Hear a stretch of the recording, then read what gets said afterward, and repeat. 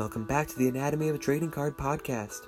On the last episode, we went in depth on an interview with Felicity Frontdoor, the sister-in-law of Brian Downing, the catcher whose 1977 baseball card is the subject of this investigative series. That's right, the one you're listening to right now. To fully understand what happened on picture day for Topps and for the Chicago White Sox, we cannot yet jump into Downing's story. Instead, our journey takes us to a different part of the Golden State, to a garage in Los Altos.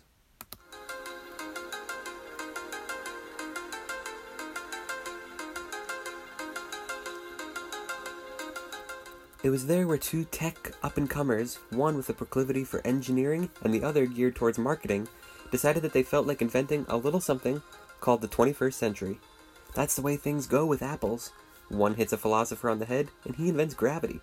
The other sounds like a good brand name, with an available domain to a geeky kid, and he invents computers.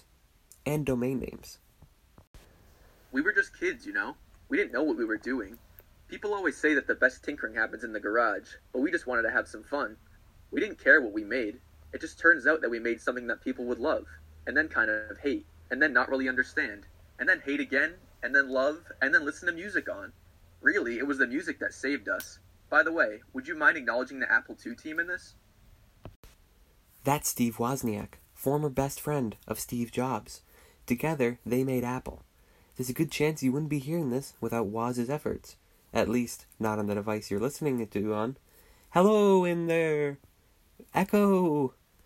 However, the garage that Woz loved to hang out in with his buddies was not the only site of the momentous Apple I invention. It was also the site of a momentous moment in the troubled 1977 picture day debacle that Brian Downing would find himself in. After all, some guys play baseball, some guys invent computers, and some guys just keep their heads down and do an honest, American day's work. Who's to say which is better? All we know for sure is which is more opulent. Now here's tech genius Steve Wozniak. Is it working? Can you hear me? How do I press record? Oh, I'm actually the one who does that. Oh, okie dokie then. So is this all going to be on the record then? Well, yeah, I mean, it's a podcast, it's going to be recorded and released. Aw, jeez, I didn't know that. That's okay. You can do this, Wozzy. Be just like your hero. Get your head in the game. Wait, is your hero Zac Efron? Yeah, I just love Mike and Dave Need Wedding Dates. That's great. So should we just get started then? Yeah, of course. Thank you again for letting me be a part of this. I don't get to be a part of a lot of things like this, and don't worry, I already made my oath. Your oath? Yeah, the whole truth, nothing but the truth, that sort of thing. Okay, Steve Wozniak? Yep. You know this isn't an interrogation, right? Well, you're asking me questions, I thought. But it's more of an interview. Then why are they called interrogative statements and not interviewative statements? Okay, we're just gonna start then.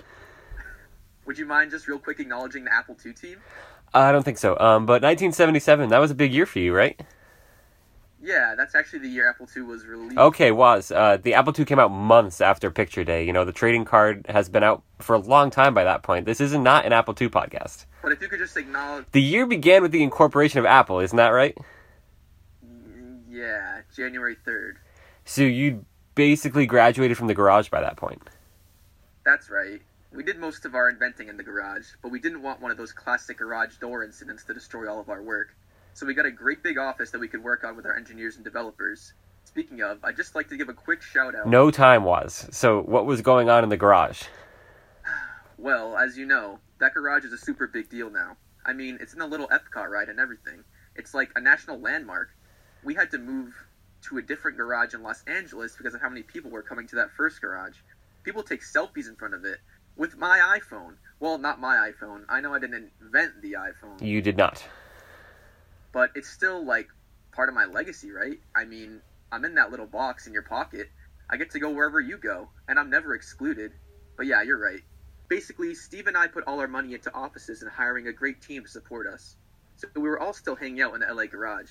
It'd only be a couple of weeks until we had enough money to get our own places. But truth be told, we were both a little nervous. We'd never lived on our own before, and we kind of liked roommates. So in the interim, that little window of time we had between incorporation and the Apple II, we decided to teach each other out some things. I taught him how to wash dishes. He taught me how to beat a rug with a baseball bat.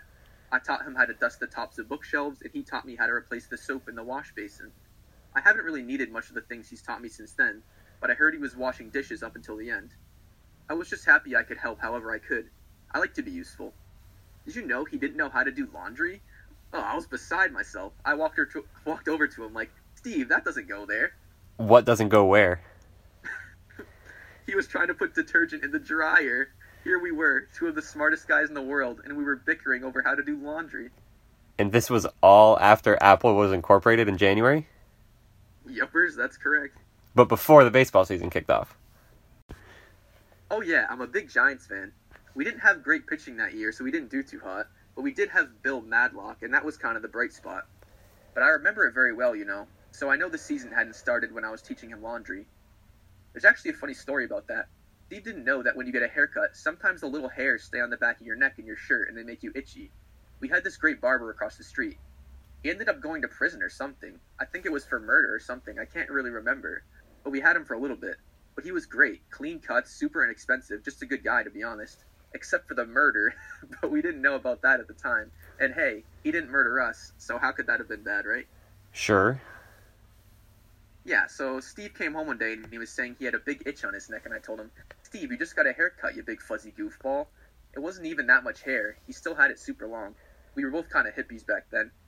I listened to some of the Grateful Dead. I wouldn't consider myself a Deadhead, but I did listen to some of their tunes. I was more into Buffett at the time.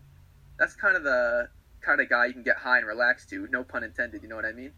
Anyway, I told him to change his shirt, and he said he couldn't, and I asked why not. He told me, Woz, it's 3 PM, and I said, okay, silly, well, you're not a vampire, so it won't kill you.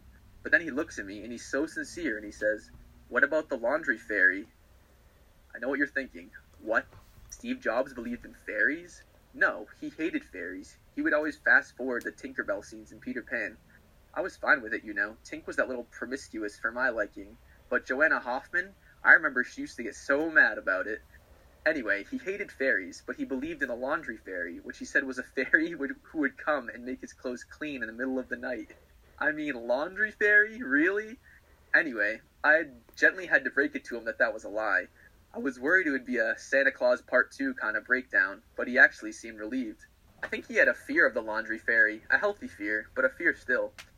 Turns out Steve's parents would wash his clothes in the middle of the night, and they decided to make a game out of it, But when Steve lived alone, his parents didn't wash his clothes anymore, so he walked up to his room and opened up the closet, and hundreds of shirts poured out. Button-downs, polos, turtlenecks, cardigans, any shirt you can imagine was in there. So that's how I found out that Steve thought he had wronged the laundry fairy and was buying new clothes instead of cleaning his old ones. He thought if he bought the right shirt, the laundry fairy would come back and make his clothes clean again. He was a stubborn man, but a silly one. I loved him. He loved me too. He told me all the time. So that's when he and I marched right down to the laundry room, and I helped him do his first ever load of laundry. I figured we'd do whites last, so I went and strung up some of his whites in the garage to air out while we waited. He tossed his black turtleneck into the washing machine, and I hung up the white one in the garage.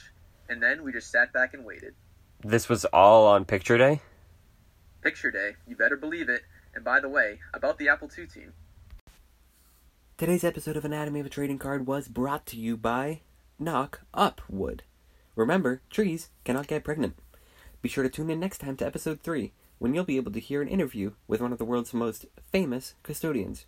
Or should I say, infamous. Or rather, should I say, infamous. Until then, keep an eye on the batting average column of a baseball card. It's more important than millennials will have you think. Thank you.